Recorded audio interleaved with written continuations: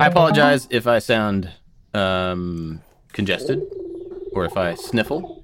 Spring sprung right in my face today, and man, I sneezed like 300 times before I got on this call. So. I think you know I want to put like you ever see the wire like a wire brush ball?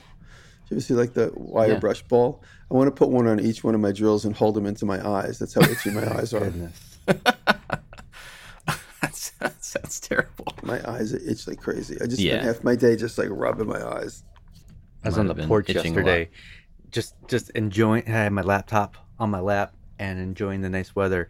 And a quick little breeze came through, and I could see a rolling cloud of pollen just come right past me. And I was like, "Yeah, that's sweet." The fleet of trucks is covered with yellow powder. Your fleet of trucks. Yeah. Do you have a name for your fleet of trucks? Because that'd be pretty awesome. The Gamorrean Guard, because everything's black. Oh. No. Cool. Are all your vehicles black? I did not know that. Everything that's like not a hunk of clunker. Like the new cars are all black. The Jeep, which Taylor has, is black. And the new Mercedes, which was very cheap, by the way. It seems very expensive. It's cheap. Goes back to a conversation we had before we started. Very inexpensive. That's black. And my 2 Chevy trucks are black. It's just our default color. When I see somebody driving a blue car, I think to myself, they could have picked any color, but they picked blue. That being said, I have a blue Chevy truck, but that was because I didn't feel like painting the interior door jambs and stuff. I just kept it the color. Well, I saw a car the other day. It was I think it was a 4Runner, one of the new 4Runners. And it was like this emerald green, kind of metallic, really bright green. Mm-hmm. And it was a nice looking color, but when I saw it, I thought, man, they had to have gone out of their way to get that color. Like, that's not sitting on the lot somewhere. That's right. You pull out the swatch book and you say, like, I want to special order this one right here. And they're like, okay, it's going to take 9 months, but sure, we can do it. Yeah. Which is, cool. If you're going to pay that money, you should get the color you want for a car. Yeah. But then after they're done with it, is a car like that with a color that's kind of unique? It goes to a high school student. Oh, first car. Yeah, that's true. I guess it could high school be students sold down rather than. I think of like selling a car kind of across, as a way to get something else. But I guess if you run it long enough, high school student. Irish people only like green cars, is what you're saying, right?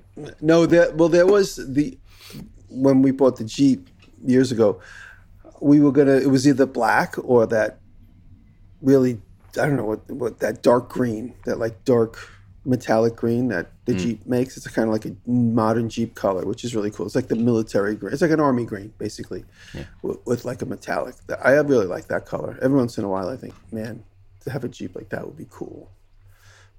But then I look back at the 30 cars I own. I'm like, I don't need another car. You just paint one of the ones you already have that color. Yeah, that's a good idea, actually. Yeah. No, I don't know. I like black. Just seems more timeless. Yeah. To me. Yeah. That's a good point. A white car always looks like a dirty pair of shoes after a little while. Like when you go down to Miami and you see an old man that's still wearing vinyl shoes and like with a buckle on them, and you think to yourself, wow, those shoes probably look good about 3 weeks, in the time frame when they were new, but then they have cracks and dirt in the crevices. And that's what I see when I see white cars. Over this holiday weekend, I actually had a free day, and so I went out and was looking at the white Cruiser. Did you take the engine out? No, I didn't. I took the pressure washer out, and I pressure washed the white car because it's been sitting in the driveway for almost a year now, and had that like layer of mildew or that kind acorns of and tree stuff. Yeah, so I spent a long time just pressure washing the car just to get it back to like a kind of gray. It's not really white anymore, but. And then I called yesterday. Just update. Yeah. I called yesterday and talked to the guy. What do you think he said? Any ideas? He said, it's still outside. We're going to do it tomorrow. He said, they should have it this week. I'll call and find out. And I said, cool. Are you going to call me back? He was like, oh, yeah, we'll call you back. I said, do you have my number? And he said, let me look. And then he was like, Did you tell him? Did you tell him you have 5 million YouTube subscribers? I mean, sometimes you got to flex a little bit. Tell him the power of your Google review. Yes. What you should do is you should have your assistant call. Yes. Oh. And then when he gets on the phone, have the assistant transfer it over to you just to make you look a little bit more important. Yeah. And by assistant, you mean me call in a different voice and say, yes, hold for Mr. Claggett, please. Mr. Bob Claggett with 5 million YouTube subscribers. Hang on, please. 5 million. A little inflated there. Then put them on hold. Yeah. Well, anyway, still no car. Wow. So what have you guys been up to? I started my pool table, thankfully. Well, I started the official build. I went yesterday morning and got a bunch of walnut. And I started gluing it up last night. So I did all those Instagram stories last night. So if anybody remembers, that's what time frame we're at. And today I'll continue that build. And it's going to move swiftly. And I haven't determined exactly what the bottom's going to be like. But last night, after cutting all the wood and trimming it all up, I have a lot of cutoffs, a lot of walnut cutoffs. And that pile of walnut cutoffs gave me a really interesting idea on how to make the bottom. So I'm going with an industrial style. It's going to be walnut and black steel mixed together. A little bit of black architectural blacksmith elements. And so I'm excited for that. I finally got like a direction. So that's not... In the beginning, I was trying to emulate stuff that's already out there. And I was like, this is going to just basically kind of copy it. Like, I really got to bring what people might expect me to do. And we're going to talk a little bit about audience today. But I started thinking, like, I got to lean into what people might expect. And a little bit of steel, walnut, some blacksmith elements, just real simple, not overdone. And for me, it feels comfortable. After thinking the design through, it feels comfortable. It's not me trying to make a classic cowboy style or like a saloon style pool table, which would take lots and lots of carving, which I might not even be capable of because it's so involved. At least not in the time frame.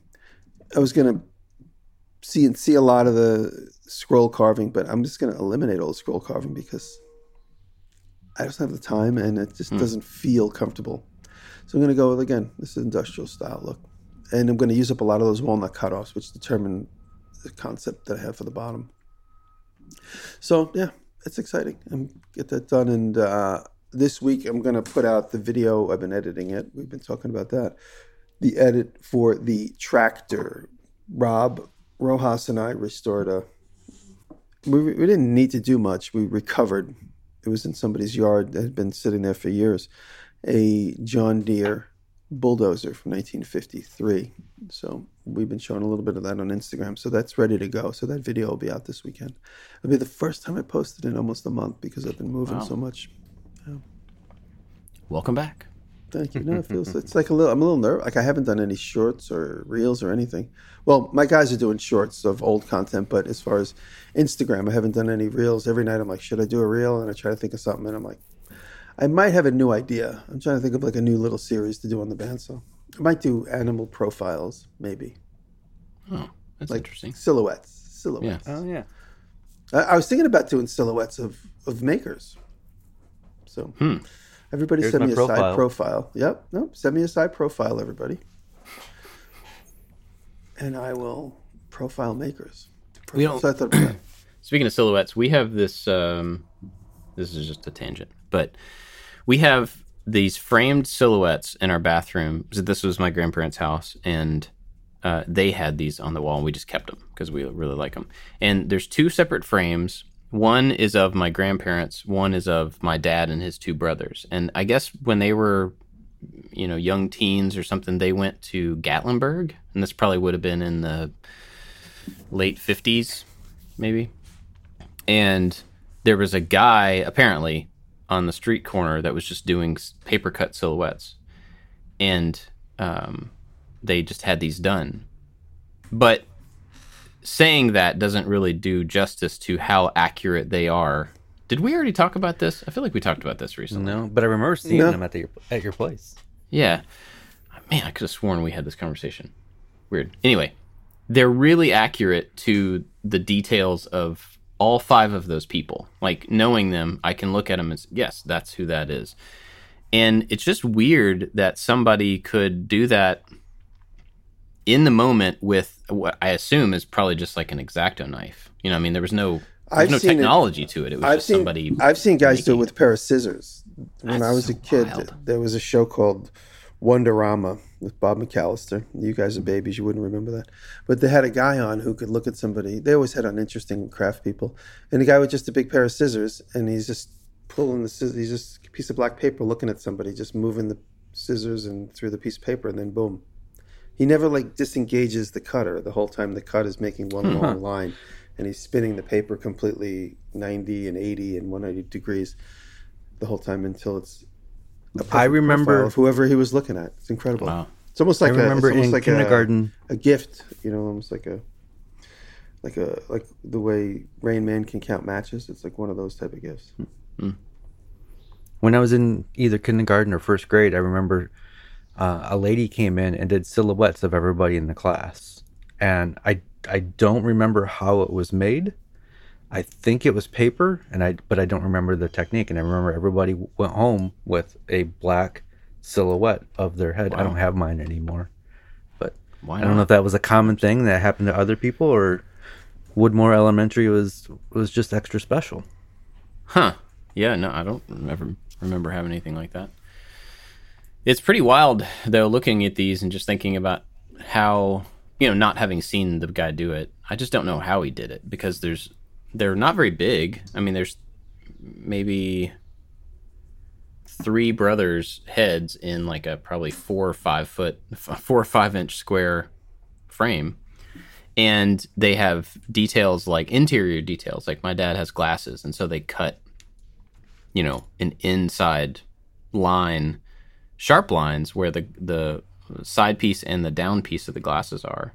Wow. And, you know, I just don't know how they did it. It's really, really cool. It'd be interesting to watch somebody do that by hand at this point in the same way and see how they do it. But I'm going to do it on the bandsaw, I think. Yeah, that'd be cool.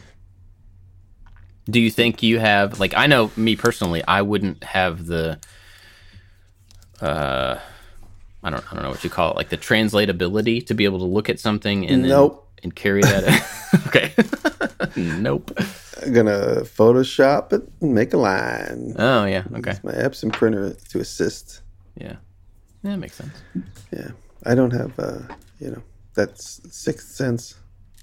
I can't count matches when you throw them on the ground.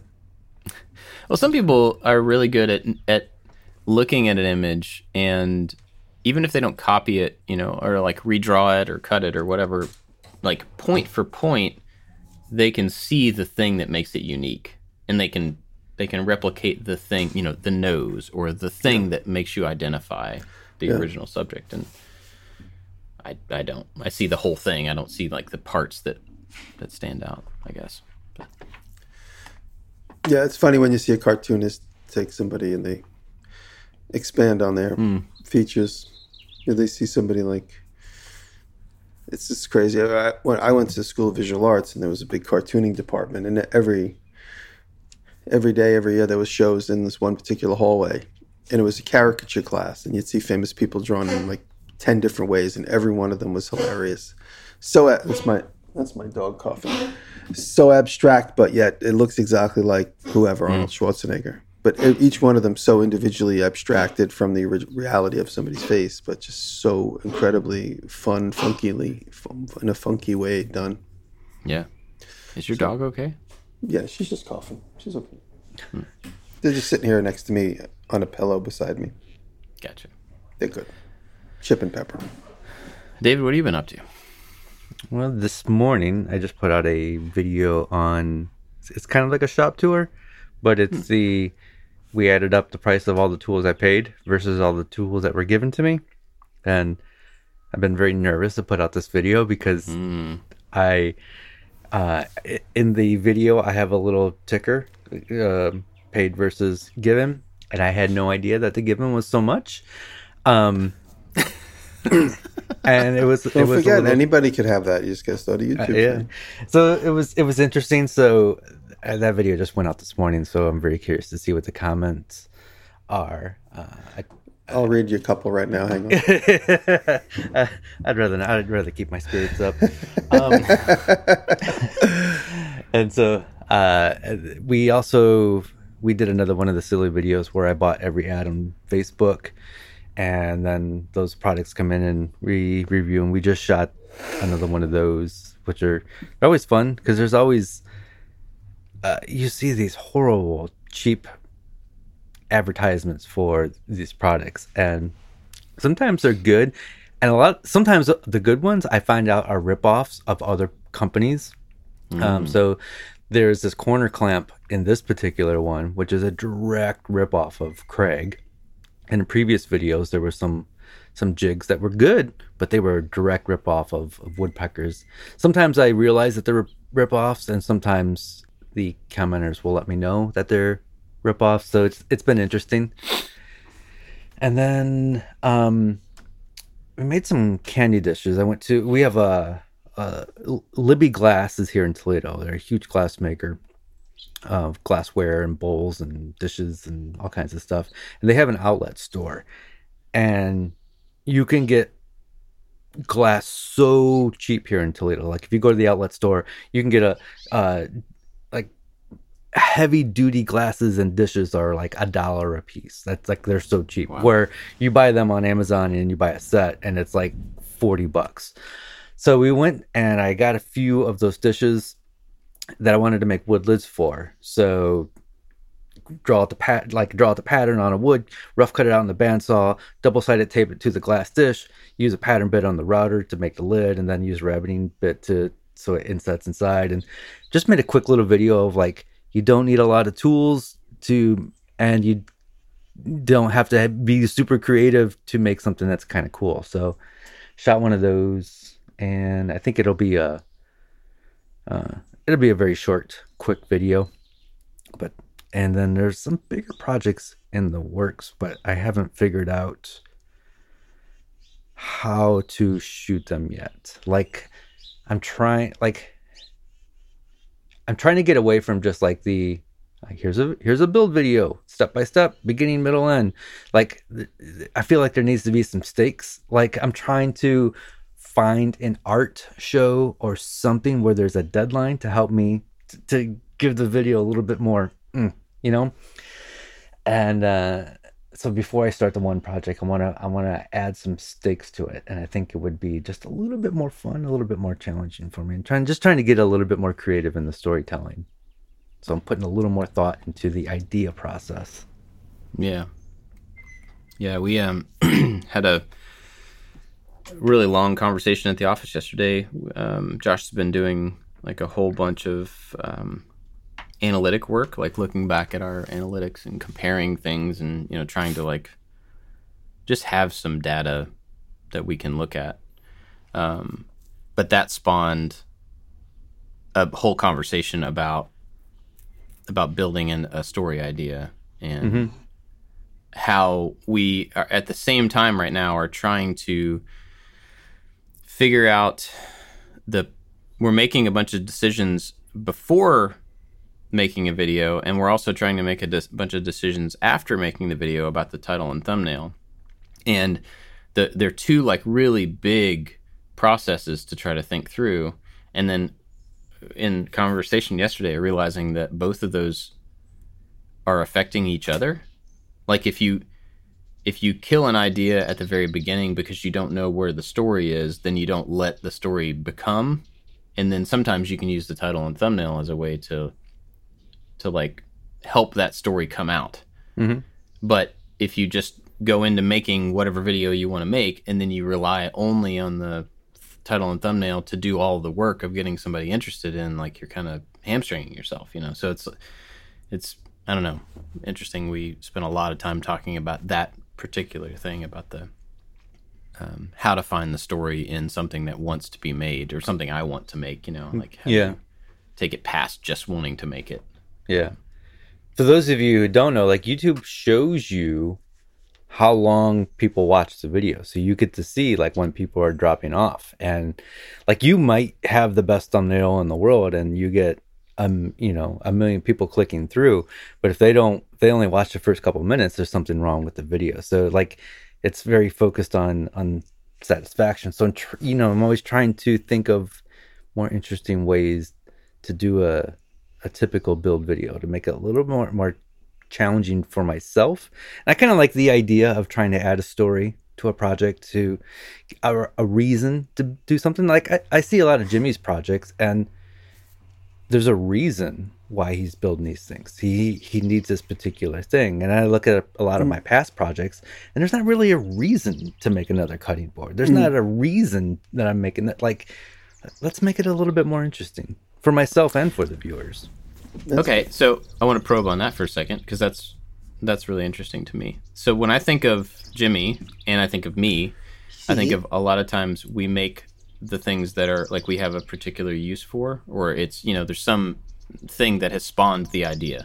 Mm-hmm. But a lot of your stuff is from my perspective, it feels like art for the sake of art, which is valuable in an entirely different way. So I agree with that. Yeah, I think are you gonna I like have the exploratory nature of a lot of your work, Dave. Yeah, like you're constantly like exploring and trying to figure out more about yourself as an artist, which I think is really valuable. Thank you. Do you think that trying to have a reason for all of those things might hamper some of the just creative, like, just because-ness?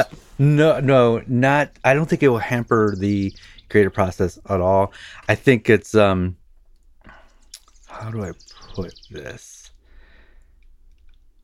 If I make something that is for the sake of its beauty, and I know, and I plan it all out, and I film the whole thing, and I know how it's going to come out, what's the challenge in that for me?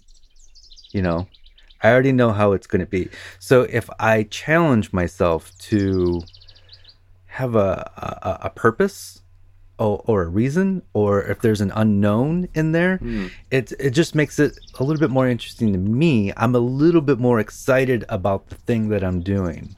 Like I want there to be an unknown to me. I want there to be a deadline or something, just so I'm a little bit more excited during the project. And when I like you see, watch Mark Rober, like he's so excited about what he's doing. He's teaching, but there's always this big ending. Like there's this reveal, or I just want to add the excitement for myself, so I continue to enjoy what I'm doing. Cool. Yeah, that makes sense. If I'm not pushing myself, I'm going to get very bored. Here's a suggestion, because I live the life. Make something for somebody else and make them pay you thousands of dollars for it. So this way the pressure is 50 times more. funny thing about that. In my, I have this little series where I go to the thrift store and I take something and I transform it. I got a school desk that I took and I completely restored it. I put it up on Facebook Marketplace. It has not sold. Like I put it up and the idea was I would take the money from that project, and that would be the budget for the next project, and then just move on down the line. I put it up at $200. It was there for a week. It did not sell. So now it's at $150. And I'm like, no bites on this at all. But also, since we're talking about our audience, why wouldn't you try and offer it to the audience itself? It feels. Is there a psychological hold up there? Yeah, for sure. I mean, first of all, it feels like cheating. If I said, "Hey, this is for sale up on my website," yeah. Also, it's a big school desk. I can't ship this thing without building a crate for it. So you say, I ain't got time to build a crate. Local, I ain't got time for that. Local pickup. There's got to be someone in Toledo that likes you. Yeah, it's possible. I mean, let's hope, but yeah, or at least a 300-mile circumference. Whatever, 3 hour. Well, here's the thing. I just announced it here on the podcast. So, as Bob pointed out, we get 250,000 listeners every month on the podcast. So this has just gone out to a whole bunch of people. Maybe one of you live in Toledo. Yeah. No. Speaking of. I wouldn't feel any shame whatsoever, because people support you and they want to support you. Yeah. Yeah, I do understand. It's a beautiful thing. David, I do understand the impulse. like that the thing that you're pushing back against in doing that, I do understand that. I would feel the same thing. But I think you also in deciding that you are an artist and going that direction, you have to, I would think you would have to realize that people who like you as an artist, like the things that you make, would want the opportunity to be able to buy a piece of your art directly from you. And that's an entirely different thing than what I do and what I would do with the things that I make. But I also don't put myself in that same category, and I don't think of myself in the same way, but you do, for good reason. And I think selling your art to the people who like you as an artist is one of those things that you're probably going to have to get comfortable with. You know what I mean? If that's the direction that you are moving, even though I can say that as someone who would absolutely not be comfortable with it. Like, I get it. Yeah. But yeah, that seems like a logical place to be able to, I don't want to say unload that thing, but you know what I mean? Like to reinvest it. Yeah. Or whatever that works.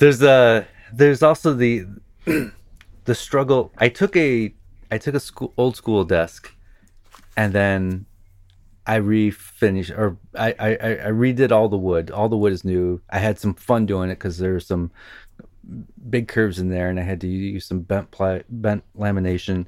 And for me, it was a whole process. But when I look at the beginning or the before and after photos, I'm like, there was not much of a transformation there. There's a reason this video just did average, because it didn't.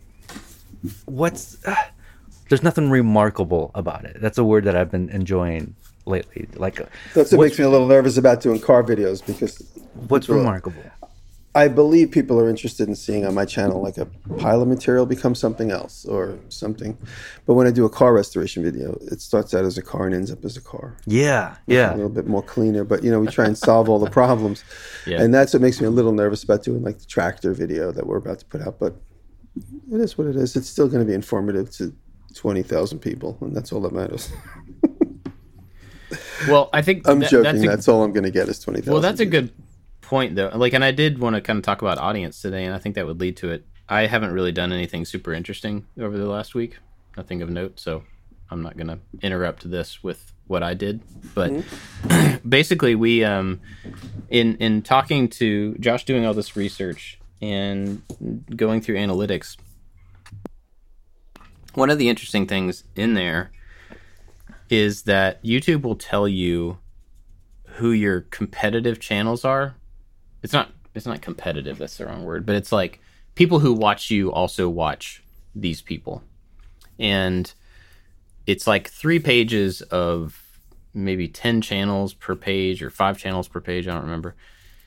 And so it's a lot of other channels that, people who watch you watch these people. And so you can start to kind of think, what are the differences and similarities between us and them, and why is there a crossover between, The thing that was really interesting that he pointed out yesterday is that neither one of you are on that list.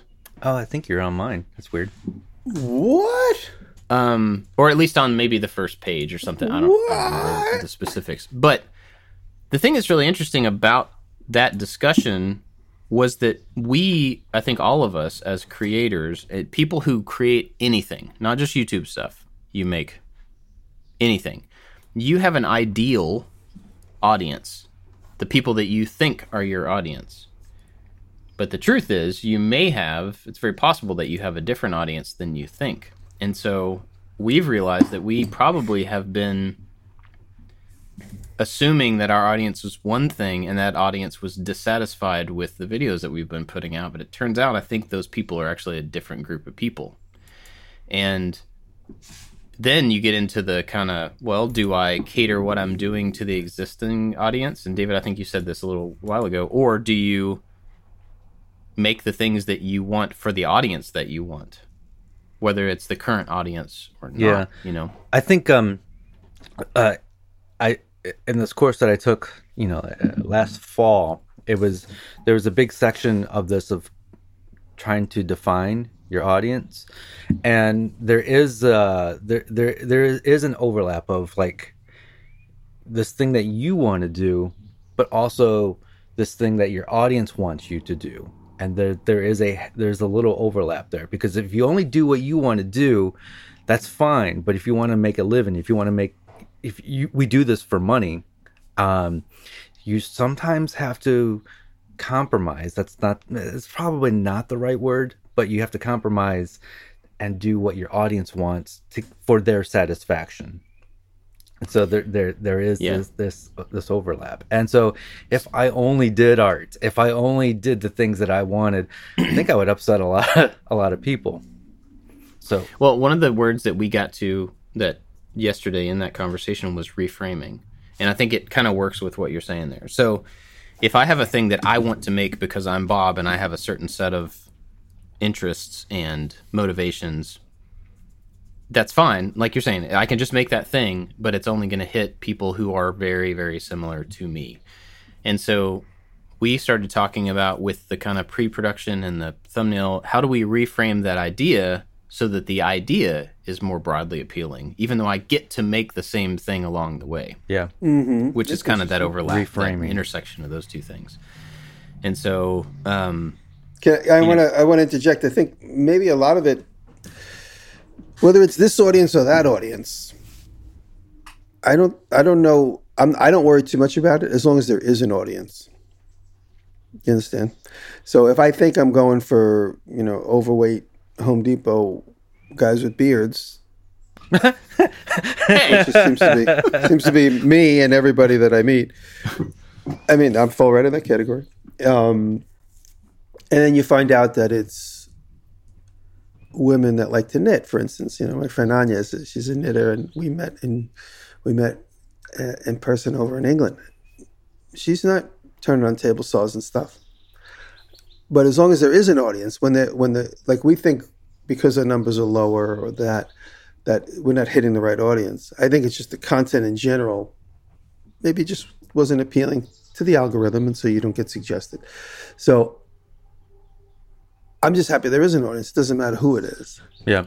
It could be schoolgirls, Catholic schoolgirls. It doesn't matter as long as people are watching and getting some fun entertainment out of it in a positive, uplifting way. It doesn't have to be fat white guys from Home Depot. I don't think what I'm talking about audience. I'm not talking about a demographic at all. Yeah. What I'm talking about is an interest. So like if you're making I don't know. Yeah, like woodworkers versus auto repair guys. You're talking about like a demographic of people that are looking. Well, not a demographic, but an interest group. I meant even that's a right. loaded thing to say. But that's what I meant to say. Not a demographic, a group of people who are interested in a topic. Right. A topical group. Let's say that. So you can target a topical group. Like I want to make, I don't know, wooden tables, and so then you can say, well, what.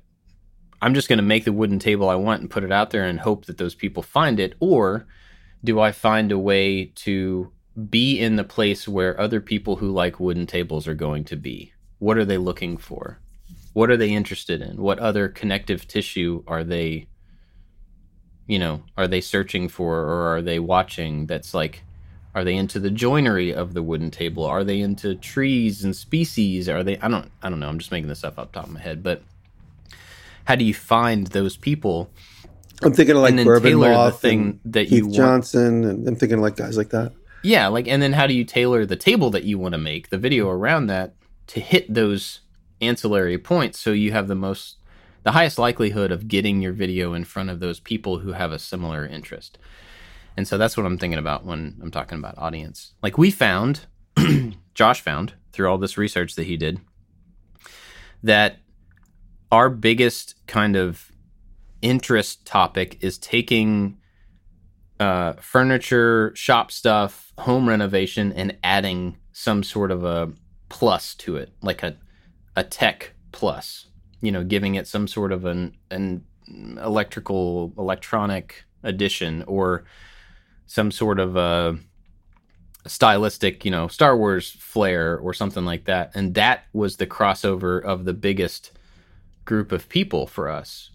And so that doesn't mean that we should just do that now, but it means that every time I come up with an idea, we should say, okay, well, can we plus it? Can we add a tech thing to it? Can we add a prop feel to it, just to not only grab the people who are into the home renovation, but also the people who are into the prop side or into the electronics side, And it was really interesting, and it started making me take the ideas that I'm already working on for upcoming videos and be like, okay, well, instead of just going with idea number 2 on this path, what about if I pause there, and how can I make idea 2 into idea 3 or 4 or 5, and like add the things to it to be able to hit the bigger overlapped audience, And so I think you could do that in a bunch of different ways. You could do that with like the technical side of it, what it is you're making. You could do it with, like you're saying, David, with the story, by broadening, not just the desk, but the desk, and add some nostalgia to it. So the people that grew up with that kind of desk has some sort of a connection, or I don't know. The other thing too is you want to, and in my opinion, I think what you want to do is also create word of mouth. Like one thing for me, for instance, I don't ever want to waste anybody's time. So my edits are really fast. I try to make them quick. I watch something, I'm like, this is boring me, and I shot it. So I speed it up, cut it out, get rid of the superfluous conversation. Anytime I go, wait a minute, you know what I think? What we should do is I cut all the beginning of that sentence out. So it just goes to what I think we should do is, and then it makes me seem smarter and wittier. And then that that, because the people will be like, oh God, this guy's so annoying. So I try and speed my stuff up for the audience so that the audience has word of mouth. Like, he's not going to waste your time. And someone like, for instance, Casey Neistat, we all go to Casey for the beautiful, interesting, driving through traffic and all of his beautiful cinematography. I mean, that's why I keep revisiting Casey. I'm always looking for interest, and plus he has fun adventures. So you try and think of what is that thing that's going to keep people coming back, like the fun adventures, the diversity, the not going to waste anybody's time. I promise I'm going to show you almost everything, but it's going to be worth your time to sit through the speeded up stuff. It's funny you bring up Casey Neistat, because Bob's pick last week was Casey's interview with the channel Digital Spaghetti, Jack, what's his last name? Jack Conte. And in that interview, Casey, he's asking, like, Jack is asking Casey like about retention and analytics. Casey's like, I don't know. I don't look at any of that. He's like one of the very few creators that doesn't care who his audience is and doesn't care about the analytics. And he's making pure art. He's like the guy in the basement, like whittling ducks with no audience at all. I can make an analogy there. I mean, obviously that would be nice for all of us not to worry about our audience, because there's such a big audience. I mean, he's a great creator. That's why we keep talking about him. But I make the analogy of, like, I stop balancing my checkbook when I know there's just going to always be enough money in the bank.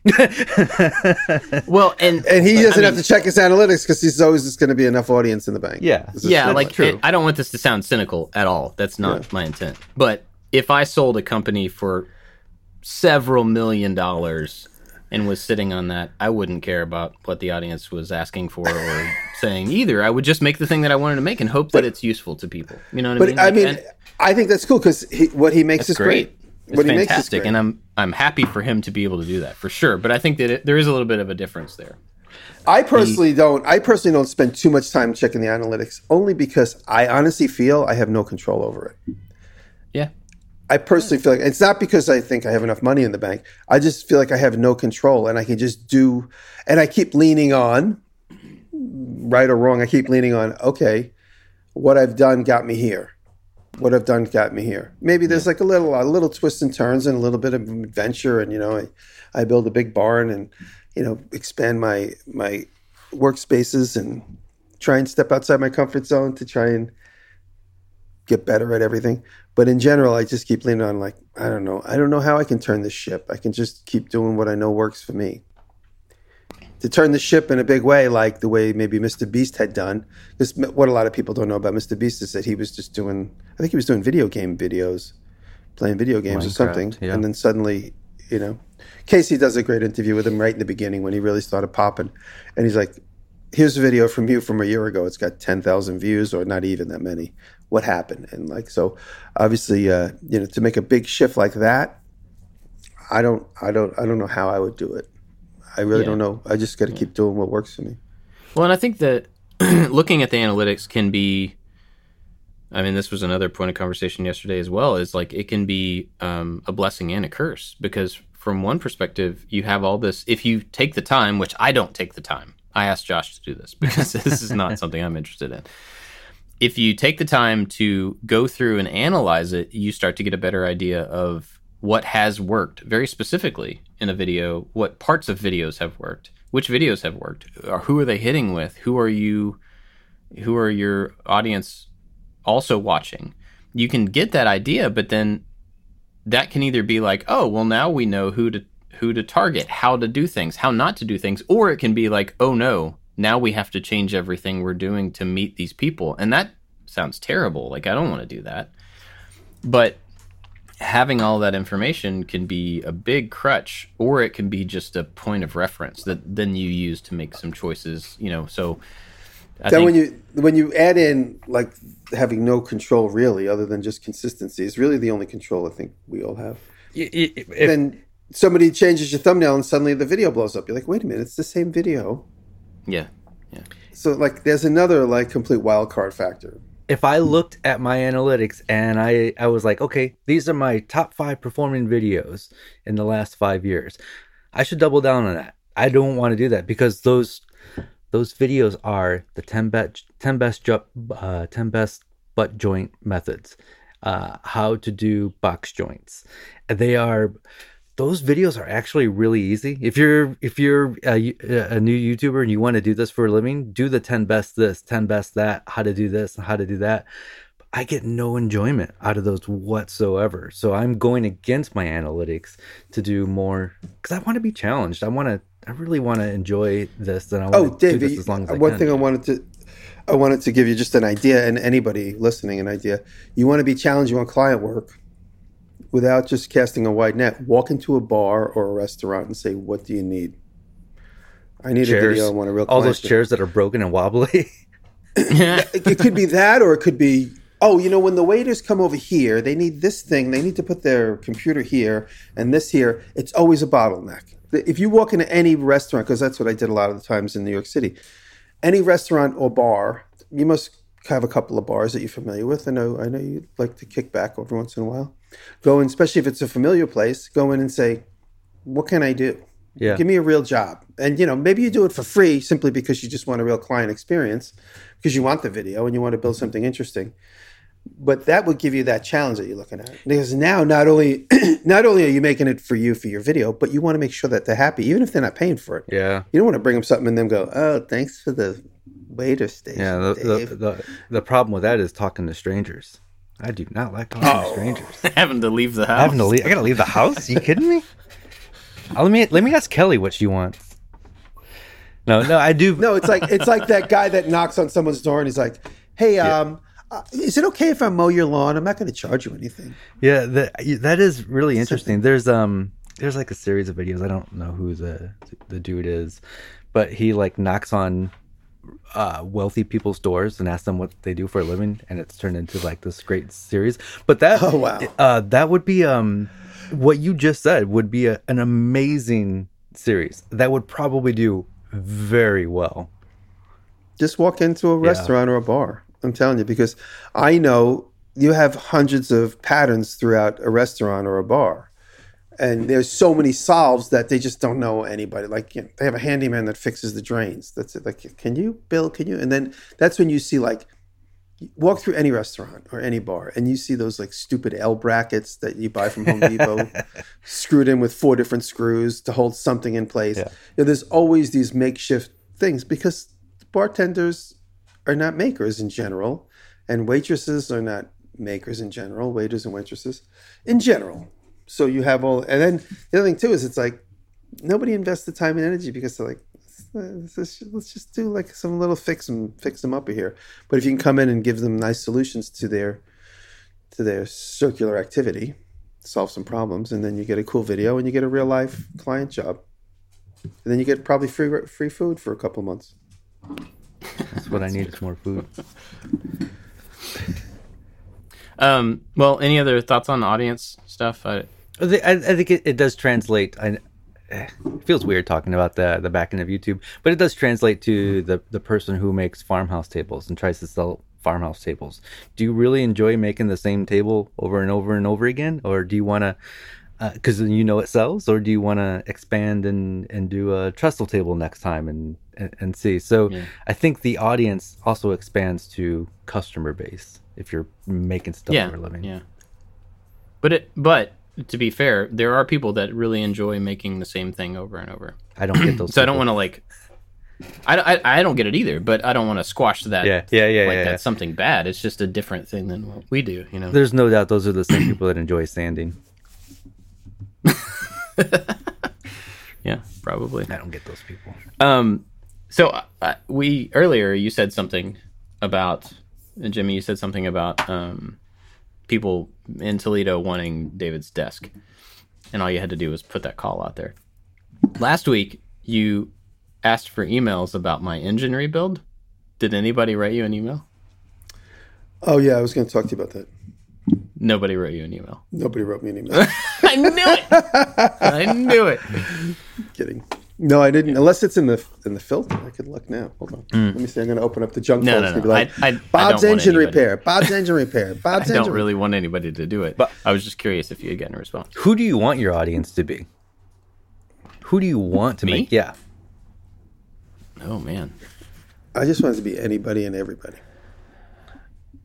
Do you really want it to be anybody and everybody? Because sure. Does it feel like a community if everybody watches your videos, or if like-minded people watch your video? Like I feel like I don't really want. It depends on what you mean by like-minded.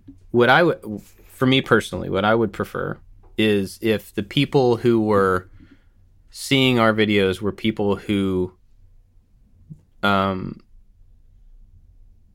didn't grow up with the opportunity to make the things that they wanted to have for whatever reason, and never got the opportunity to experiment with building things and using tools.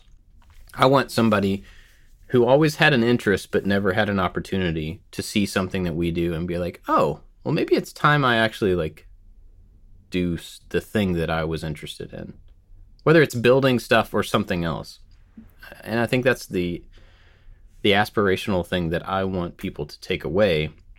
And for them to be able to take that away from our videos, that means there has to be a gap in them somewhere that they didn't get to try the thing, or they were never encouraged to build stuff, or they were never given the opportunity to use tools or experiment or problem solve. Or that's who I want my audience to be. I'm not skilled enough to teach a skilled craftsperson to do something better. That's not what I do. And I wouldn't presume to teach woodworkers how to woodwork better. That's just not me. And I hope they find something valuable in what we do as well, but that's not who I'm aiming at, But at the same time, I don't know how when you take kind of an abstract group of people like that, who are only connected necessarily through an abstract idea, how do you target that group of people? How do you find those? That gets back to me just being I don't think I have any control over it. I just got to put out content that's fun and funny and interesting and educational. And then if a grandma that never picks up tools loves it, that's great. And if guys like us like it, that's great. And if guys in third world country get inspired by it. Did I ever tell you the story? This is a funny story. Maybe I've told you this, and I'm sorry if you heard it again, but for the people that haven't heard it, my buddy was in Thailand getting a foot massage at a fancy hotel. And we lived in New York City together he was a friend from New York City. He still lives in New York City. And this is 5 years ago. He was getting a foot massage from a local guy who does foot massages at a hotel. I have no idea. In Thailand. And the gentleman said to him, "Where do you live?" And Chris says, "I'm from New York City." He goes, "Oh, my favorite YouTuber's from New York City, Jimmy DiResta. Do you know him?" Chris said he nearly fell off of the chair. He couldn't believe it. And he sent me a message within a couple of minutes. The time difference was drastic, but I was awake. And I sent him a picture back, and he sent me a picture back. So in a second, this guy connected with me, just literally randomly mentioning my name to Chris that is getting a foot massage in the lobby of a hotel in Thailand with linen curtains blowing. It was like this real romantic scene. And it's just amazing. Like, I wouldn't know that this person in Thailand was my audience who does foot massages. I should do a foot massage video now. Yeah, you totally should. But that's a true story, and it's just crazy. You just don't know who's watching. Yeah. But Chris said, he goes, the guy started, and he goes, within 10 seconds your name was mentioned. He goes, I couldn't believe it. Because I was just so flabbergasted. It was a really funny story. That's pretty wild. David, who do you want your audience to be? Who I really want them to be is creative. I wish it was just an audience of nothing but artists. People who just make things and like seeing things being made for the fun of it. That's not possible. I think most of the audience is people who just enjoy the entertainment of seeing builds, whether they're creative or not. And then there's a part of the audience who's looking to actually learn something. But yeah, I wish the audience was 5 million David Picciutos. That's who I want the audience to be. That'll never happen. But yeah. Because there's only one David Picciuto. There's only one David Picciuto. Actually, there might be more. I don't know if anybody shares your name, but there's only one like you. Yeah. Like I struggle with Jimmy's. Like, I just want everybody to watch. It's like I would have more fun going to Coachella than I would going to the State Fair, because Coachella is more like-minded people than the State Fair. I could just picture you in a white cowboy hat with a fringy skirt on. Yeah. So, yeah, that's all. Yeah.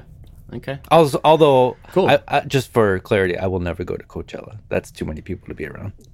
Or the state Fair. Or the State Fair. Cool. Well, I'm going to thank our Patreon supporters who allow us to not go to state fairs and stay home and not have to interact with a whole lot of people. They are supportive, and we really appreciate them. Big thanks to everybody over there that helps us out, especially our top supporters.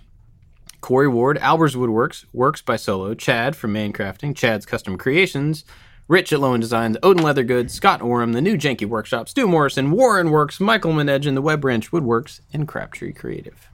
But also people like Tom Funk. He's one of our, that's an actual person with a cool last name.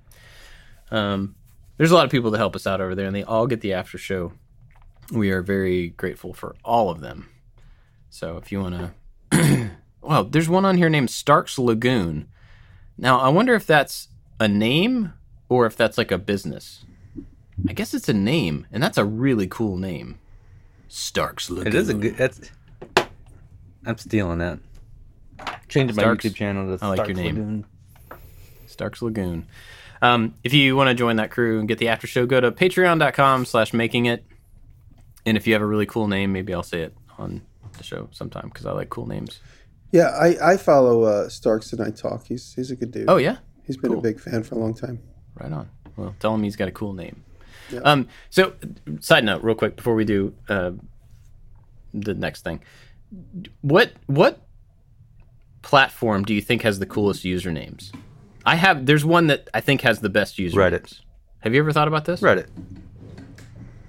Do what? Reddit. Yeah. Oh. Okay. Well, I've never really compared that one. I don't know. YouTube? Tinder? I don't know. So, in my experience, I don't have Tinder experience, but I don't either. Instagram has like just the best usernames, and I don't know why. I'm not sure. There are good usernames on all platforms, but there's something about the ones that I come across on Instagram that are just really clever or funny. And the one that comes to mind is somebody that's been following, I think, all of us for a long time, Turbo Butt 3000. It's just like, you're listening right now. I almost guarantee that he's listening right now. And I love that username. I don't know why, but that's one of the ones that has stuck out to me. Anyway, Thanks for spawning that conversation, Starks. I appreciate it. Do you guys have anything to recommend this week? Yeah, the Lucas County Fair. Is that really a thing? That's my local county fair. That's going to be my pick of the week. So instead of state fairs, you just go to county fairs? Yeah. So I'm actually not going to the Lucas County Fair. There is a woodworking thing that I'm going to in Adrian, Michigan, on Father's Day. I'm just going to go there as a spectator. But I think it's called the Great Lakes Woodworking something or other. I don't know. Anyway, I'll be there. I'll be wandering around in disguise. With a white cowboy hat. With a white cowboy hat. And my actual pick of the week is... Where'd it go? Last night I watched an interview with Rick Rubin on 60 Minutes. And that dude is the most chill dude you will ever find in the history of people. Did you listen to his interview with Jimmy Iovine? No. I don't know what podcast it was. There's a podcast that he does, and him and Jimmy Iovine had a long conversation about just the history of music and hip hop, and it's great. Yeah. Jimmy Iovine's always an interesting interview, and together they're amazing. Yeah, Rick, he's so he was a party dude back in the day, and then he's completely transformed with meditation and everything he's into now. But he's produced Slayer, LL Cool J, Johnny Cash. It's bonkers. Yeah. In that interview, he said LL Cool J sent him a demo tape, a 16-year-old kid from Queens. Yeah. And can you imagine he met LL Cool J when he was 16 with a demo tape? Basically put Public Enemy on the map. He heard some sort of radio jingle and sought out the dude who did the rap and the radio jingle, which happened to be Chuck D. And and then Slayer. He went from hip hop and then to Slayer, which makes absolutely no sense, but makes all the sense. Then Johnny Cash, 9 Inch Nails, Johnny Cash. There's been a bunch of people. It's pretty wild. Metallica, I think. Jimmy, what you got? Everyone keeps asking me on the backside of things if Keith Rutger is working on my 4-foot capacity bandsaw, which was 12-foot tall bandsaw. The wheels are 4 feet in diameter.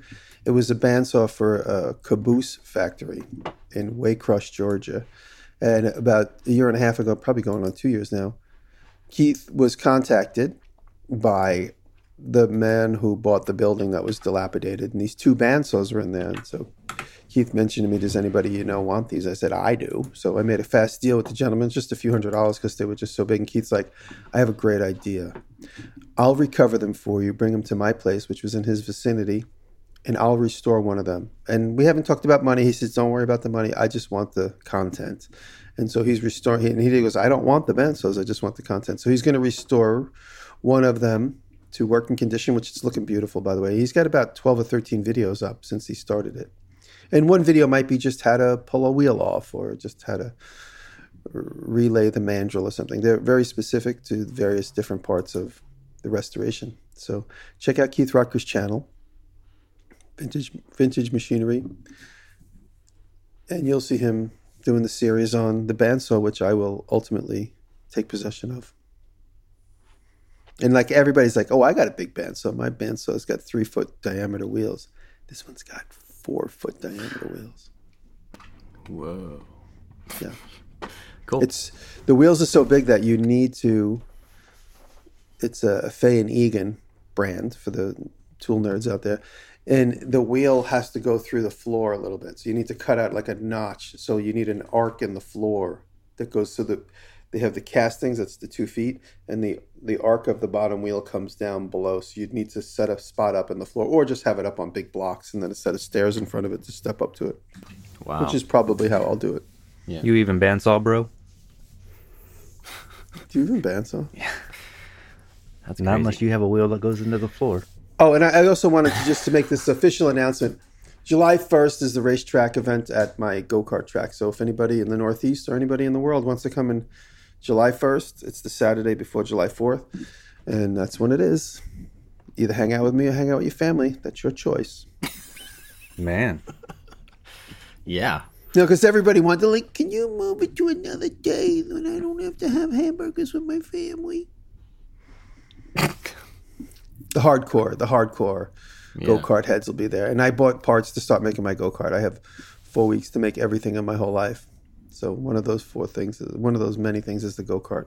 I'm making a go-kart kind of old school with like I got these cool wheels from not Harbor Freight, but Tractor Supply. They're like spoked wheels. So it's going to be it's going to look like an old, like something in the realm of like the first generation of automobile. Kind of like a flat plank of wood with like 4 big wheels. And I was going to go electric, but I don't know. I think I'm just going to go gas. It's easy. Cool. Right on. Mine is a YouTube course that was recommended to me, and I just started going through it last night, so I'm not very far in, but it's a course by Colin and Samir, who do great videos, and it's all about them teaching storytelling. And it was just one of those things that I like their videos, and it looked like it'd be beneficial. So I started going through it, and it's got some really cool exercises to do some of the stuff that we talked about today about audience and story. And it was pretty cheap too. I think it was like $80, for 2.5 hours of video about storytelling. Oh, bless you. Oh my God. I just unmuted myself to cough. Sorry. Could have heard what I was doing when I was muted. Well, anyway, so I did that course, or I got that course. I've just started it. I like it so far. So if you're interested, go check that out. I apologize for always hijacking your picks every single week, but I love Colin and Samir. And yesterday on their main channel, they put out an interview with 2 of the Try Guys. And we watch the Try Guys every once in a while. And I'm like, I'll just sit back and this will just be, it's like a 2-hour long interview. And I learned so much from that interview. They talk about storytelling, and there's a section of this where they talk about storytelling a lot, and they reveal of like not everything is shown on the video happen in a linear time. They will move things around to have a flow of ups and downs that doesn't take away from what they're doing, but it gives the story a little bit more oomph. And it was very interesting. It's movie magic, but it makes total sense. I don't know. Check out Bob's pick, and then all of Colin Samir's interviews are just fantastic, and it's very insightful. Cool. All right, well, let's go do the after show because I want to tell you about my plasma table. Oh, boy. Thanks for listening, everybody. Thank you. Boy. Thank you. We'll catch you next time. Love you.